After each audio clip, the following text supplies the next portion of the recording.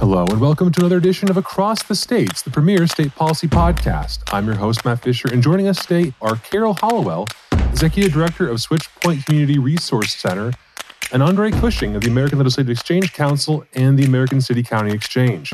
Carol Hollowell serves as the Executive Director of Switchpoint Community Resource Center, whose mission is to empower those in need by addressing the underlying cause of poverty, providing a comprehensive plan, and supporting their journey to self-sufficiency. Carol, Andre, welcome to Across the States. It's great to have you on. How are you guys doing today?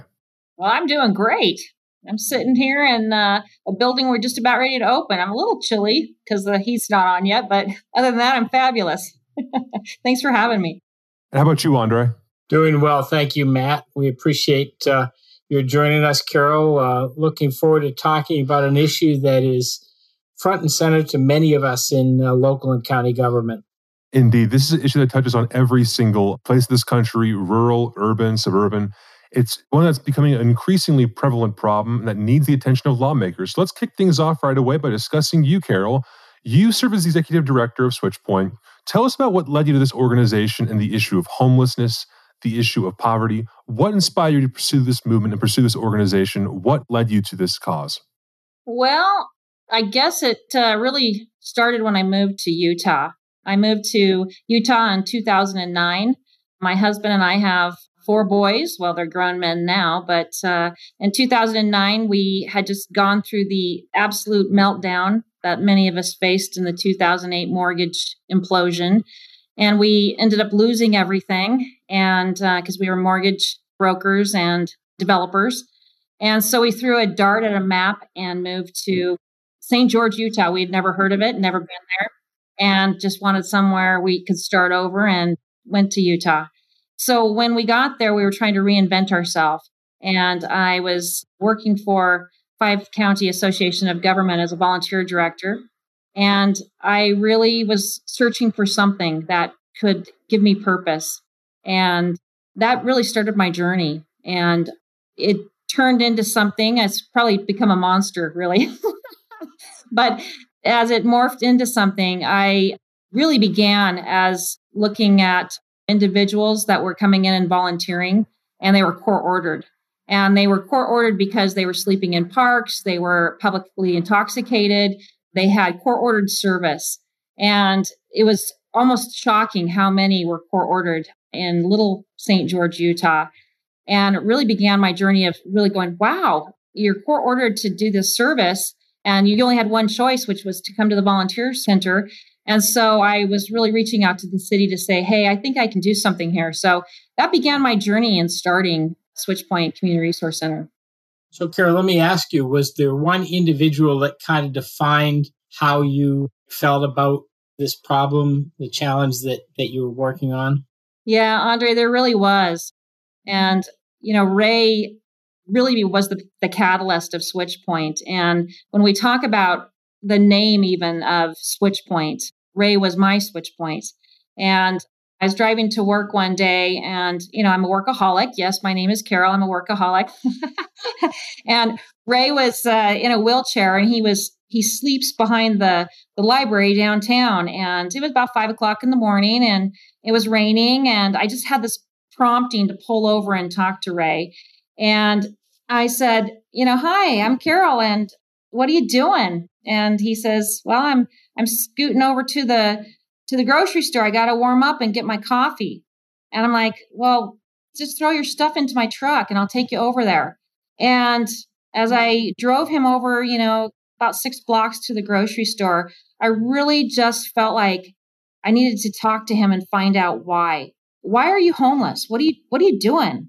And he says, I lost my wallet. And it hit me like a brick. Like, what the hell? You lost your wallet and that made you homeless? And he says, well, yeah, the DMV is 16 miles from here and there's no bus that gets to the DMV. And I was like, oh, wow, I can solve this problem. So, when you're looking at, the situation of what seems insurmountable to somebody who he had suffered a traumatic brain injury, I could solve the problem. And so he couldn't. It was overwhelming. So I called the 2 girls that worked for me and I said, we're on a mission and we're going to figure this thing out. And it took us 7.5 hours to get through the process, try and get him new ID, figure out how to find him housing, how to furnish that housing, how to get him signed up for services, how to kind of go through that entire process. And within 7.5 hours, we had him furnished, food stamps, haircut, and into housing. And I went, this is it. This is the model we're going to figure out, which is one-on-one advocating for somebody. And we became his switch point, which is at that point at where you can create change in someone's life and put them in a whole new direction. And that's when I went, that's the name of a good business. And City, I'm going to find a spot. You're going to help fund me, and we're going to go do this. And Ray stayed in that place for 5 years before he actually died of a stroke. And he was really our spokesperson. Yeah. That's awesome. So a switch point, as I understand it, is a term from a railroad switch where you can change the direction by just swapping that direction of the train on the track. And that's basically the pivot point that you're embracing for your mission there at the services you provide. And let's talk a little bit about the services and how it evolved, because you didn't have a building before this and you had a vision. And how did you come about finding that? Yeah, and it's funny because there's no trains in St. George.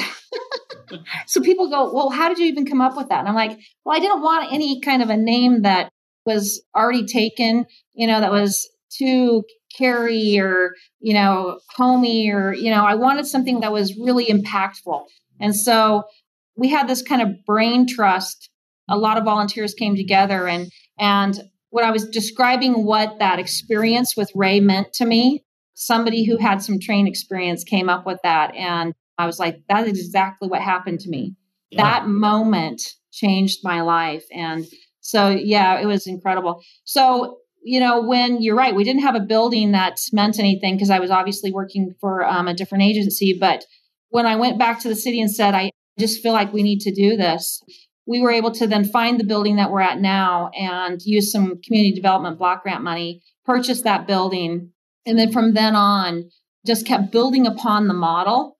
And one of the things I love about the communities that we've now expanded into, but more importantly about my board, is that we have been able to build on and add on services. So when you asked about what are the services we provide, we have added on a food pantry that serves all of Washington County.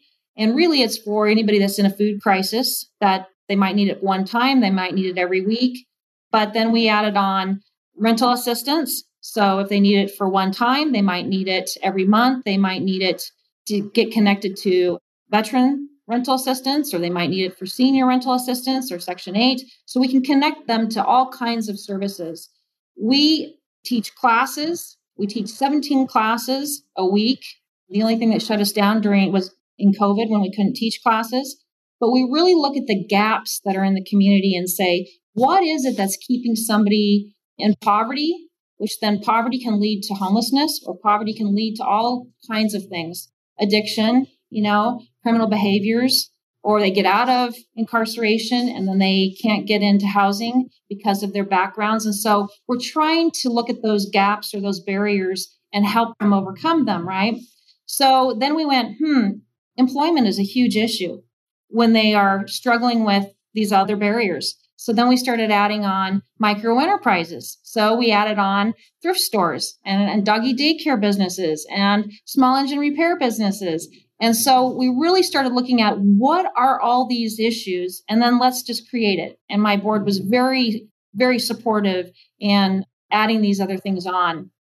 So as I understand it, Carol, if people come to stay in the shelter rooms you have there, you've got case managers, so they help them overcome some of those hurdles that they are dealing with in their life, or, just giving them direction.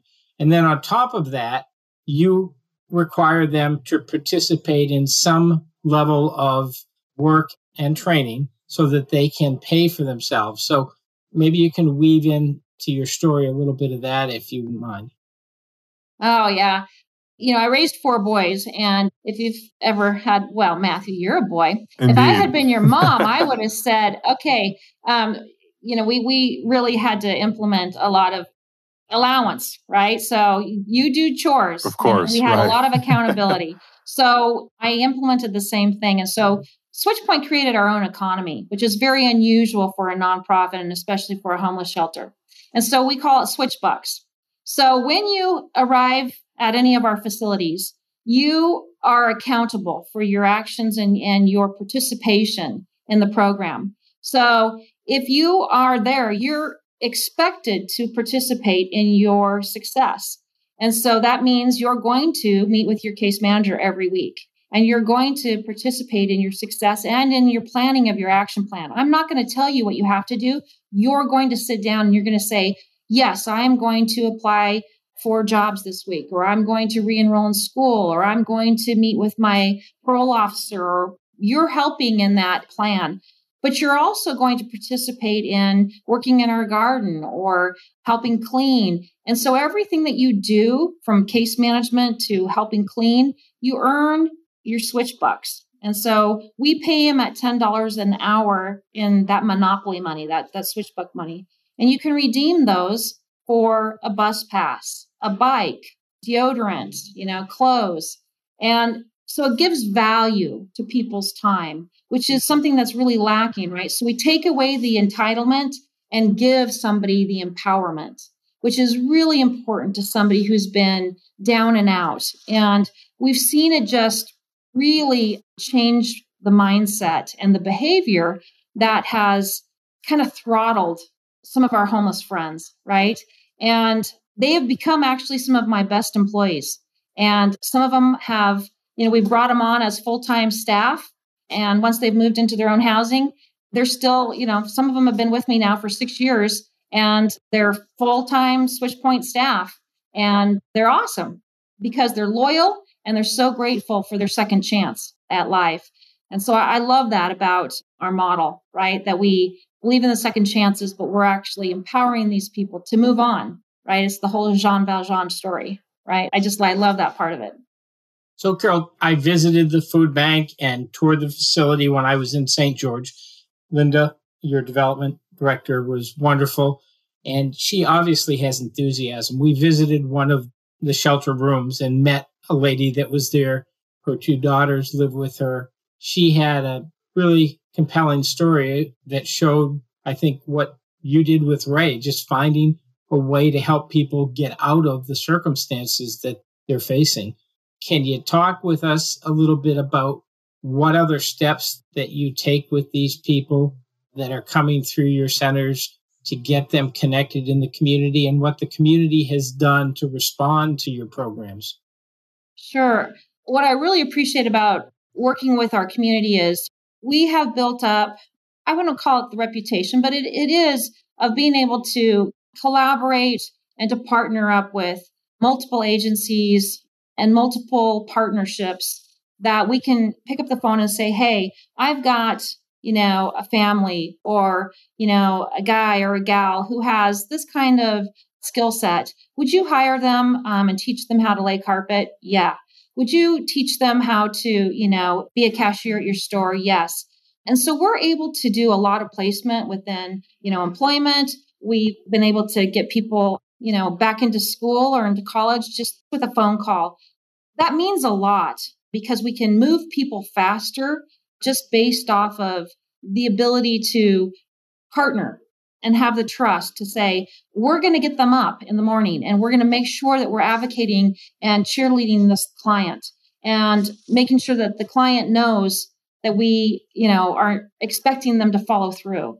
So that's one thing, right, Andre, is we're connecting to the client, but we're also, holding them accountable to whoever we're partnering up with.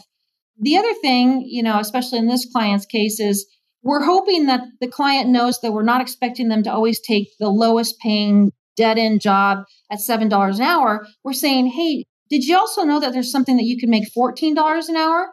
Let's try and get you connected to your highest capability. We're not expecting you to take, here, if there's an opening and we can double your pay or we can get you into something better, we're always watching out for you. We've got your back. It's not a handout, right? But we're also advocating for you to maximize your time and help you down the road. And so once the client hears that and understands that, they start to really pick up their chin and start to work even harder. I think that that's where the success comes from, because a lot of times they're so beaten down that they give up, right? And yet when they start to feel like somebody's been in their corner and they feel a little bit of success, now, man, it's double down and they start to work even harder. So, Carol, you've identified in the case of a lot of the single parent families that come through there, one of their challenges is making sure their children are safe and taken care of. Talk a little bit about the program that you've developed with the model daycare and how that's starting to evolve. Oh, I'm so excited about our daycare. Yeah, it's about 3 years in the making. We were sitting at one of our big agency collaborating meetings, and it was called an Intergenerational Poverty Committee. And there's like 23 agencies, and we were just going around and around about gaps in the community, gaps that were keeping families in poverty. And one of the number one was lack of affordable, accessible childcare. And finally, I'm like, well, why isn't anyone doing it? I don't know. Fine, we'll build a 24/7 childcare center. And so we did a pitch. I did a pitch to a Community Foundation of Utah. It's like a little baby Shark Tank. We won.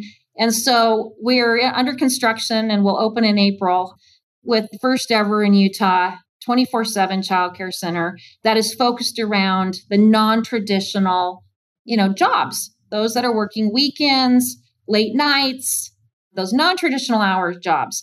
And I'm so excited for it because, we have room to do 275 kids a day. And you won't believe the response that we're getting. And I'm sure we'll be full the day we're open. And this ability to take these families, especially these single parents, and be able to say, it's okay that you're working the restaurant until 1 a.m. No problem. Just pick up the kid when you're done. And they're going, whew, I can take that good paying job. Or it's okay that you got to work weekends at the Family Dollar distribution. Go ahead and take the $16 an hour job with the benefits. We got you. We got your back.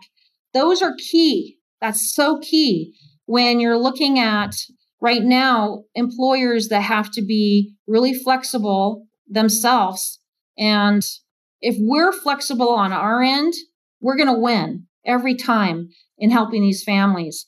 We were seeing these families having to survive and telling the 8-year-old that they're the primary caregiver. That does not work. You see disaster happening when they're in charge of the 4-year-old and the 2-year-old. It doesn't work. And then what happens is they end up losing their job because something's going to go wrong. So we're really excited about that. We're going to open another one, a 24/7 in Tooele, and that'll be opened next December. And so, we'll do one from now on in every one of our facilities because it's so needed. It's just so awesome. needed. And this is a blend of folks that are working through your program, and you're also offering some market rates. So you're balancing out the revenues. And I know there's another facility that you worked on to meet the substance abuse needs. Do you want to tell us a little bit about what that's been able to do? Yeah, you bet. Again, looking at all the gaps that happen, one of the big gaps, in poverty and homelessness was, you end up having an addiction issue. And in substance use, if you want treatment, what's usually available to you is if you have private insurance or private pay. And it's very, very expensive. It's $5,000 to $10,000 a month. And there was nothing that was available for uninsured or Medicaid only. And so we decided to open our own. And in order to do that, we needed to find a very large facility. And in Utah, there's a group called the Polygamists, and they would build very large homes. And so it had 19 bedrooms and 14 baths. And so we bought it. It's in Hilldale, Utah. And it worked out perfectly. And so we can have up to 42 men in this house. So we opened that up in January of 2020. And it really focuses on those men that have suffered from the addiction and they get released from jail or they're court ordered. The judge is ordering them to attend a treatment center. And it's right now the only one that focuses on Medicaid, or they have none at all. And because they were homeless, we can, what's called TAM, so Targeted Adult Medicaid, we signed them up, vouching for them as homeless. And so then we sign them up for Medicaid.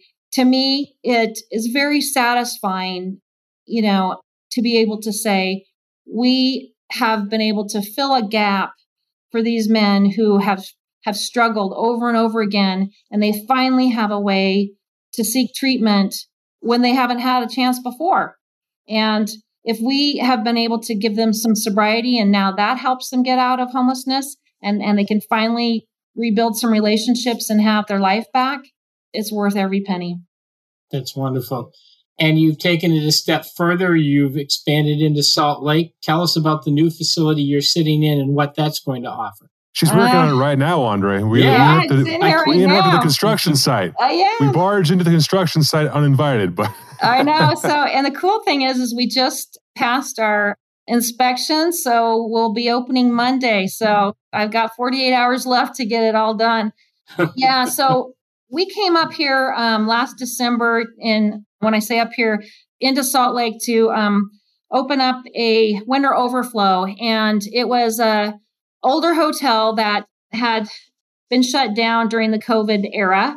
And so we operated a winter overflow shelter and we went, this is a pretty good hotel that could be renovated into studio apartments.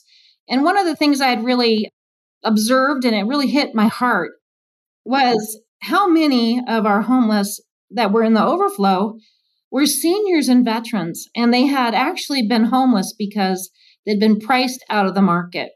And it just really makes me sick. We've just done such a disservice, as a country. I don't understand it, how we've just kind of gone astray, if you will, on there's no deeply affordable housing anymore. And I've sat next to these men who have served, and I have an 88-year-old man that's moving in Monday. And he's like, I've never been homeless in my life. And this year was his first year and he's been priced out. And it's humbling to him, but more so, he wanted to commit suicide this year because he just didn't want to live on the street and he's embarrassed. Yeah. These are folks who they made a commitment to serve our country in various positions and theaters. And now we've kind of turned our back. So thank you for that and for the senior population. I mean, we think, well, how can this possibly happen? But as you're seeing across the country, there are many people that are dealing with these struggles, and there aren't enough Carols and switch points yet to serve. So you're offering it's a subsidized or a fixed rate. It's not subsidized because, there's no vouchers. Because we were able to raise enough funds that there's no mortgage, we just flat $450 a month rent for each person. And that's what each of them can pay off their Social Security or their veterans pension. And that's what it is. And so they're pretty excited about moving in. So that's great. I want to figure out how to do, thousands of them. So hang on to your hat. Sure. There's a lot of cities that are dealing with the tragedy of homelessness. And a lot of these people have the issues that you're talking about. They're not bad people. They're just under circumstances they don't know how to deal with. We touched briefly here on, revenues. You've got an interesting model where many shelters or agencies are fully dependent or significantly dependent upon government funds. Talk a little bit about how things work in SwitchPoint and your funding mechanism. We feel strongly on not being fully reliant on, federal and state dollars, which is why we open up, micro industries, as many as we can. As an example, in this facility that's going to serve veterans and seniors, our micro enterprise is going to be called Muffin Tops. So we're going to have a bakery in it. And we already have a vendor who's going to buy 2,000 muffins a day. And so we have already some of our seniors who are raising their hands saying, I'll be a baker. And that, formula, which is usually we're 24% state, federal, and then 76% micro enterprise and donation. To me, that's the magic sauce of saying, be as self-reliant as you can. And it speaks volumes to our community when we can walk the talk. And it helps us also to be able to say, we can put our own people to work, right? And without any strings attached. I can determine who I can employ. So I can overlook the backgrounds and I can overlook some of the stigma, if you will, because if we own the business, we can employ them. And, it's important for me to not have to be so reliant on taxpayer dollars. Well, as you, I'm sure, are well aware, make sure that there's not an endpoint where you fall off a cliff because the funding disappears. So that's right. I really commend you on that. Matt, I know we're coming up on the wrap. Why don't you bring us home with any questions you have and maybe find out from Carol how folks could get some more information? Absolutely. Well, Carol, it's incredibly inspiring listening to you and the work that SwitchPoint does for those in our society who are struggling. You guys are doing the work of angels right now. For all our listeners who are tuning in today, how can they get involved with SwitchPoint or other efforts in their communities to help those who are homeless, those who need a hand up to get back on their feet? Well, if you want to get involved with SwitchPoint, you can go to switchpointcrc.org and look at our website. And certainly you can make us a donation. Click the donation button. But we have some great stories on there. And like Andre was saying, there's lots of good. And when you read those stories and look at our library of stories, it will give you ideas of what you can do in your own community. I've actually visited a lot of communities around the country and shared our model and helped other communities, duplicate that model, because I think it's important for us to, think outside of that box and to really start doing something different. So that's my recommendation is we have to think outside of the box, and we cannot keep doing the same thing that's been done before because it's not working. It's just not working. Absolutely. Well, Carol, it's been an honor to have you on. Thank you for joining us here in Across the States. I appreciate you taking the time to talk with us. Thanks for having me. And Andre, thank you for being on the show today. I enjoy the rest of your weekend. Are you in Maine right now, or are you somewhere else? I am getting ready for the holidays. So thank you, Matt, for this. Carol, we appreciate it and look forward, if you will grant us permission, to posting a link to your website when we send this podcast out and providing folks a chance to hear some of those amazing stories and stay in touch with what you're doing. So absolutely. Thank you. Great. Well, thank you both so much. And thank you to listeners for tuning in to another episode of Across the States. I'm your host, Matt Fisher, and be sure to tune in next time for more of the premier state policy podcast. Thank you for listening to Across the States, the leading state-focused policy podcast presented by the American Legislative Exchange Council, the premier free market organization of and for legislators. To learn more about our work or to make a tax-deductible donation, visit ALEC.org. Tell us what you think on Facebook and Twitter at ALEC States. The views and opinions expressed on Across the States are those of the speakers and do not necessarily reflect the official policy or position of the American Legislative Exchange Council.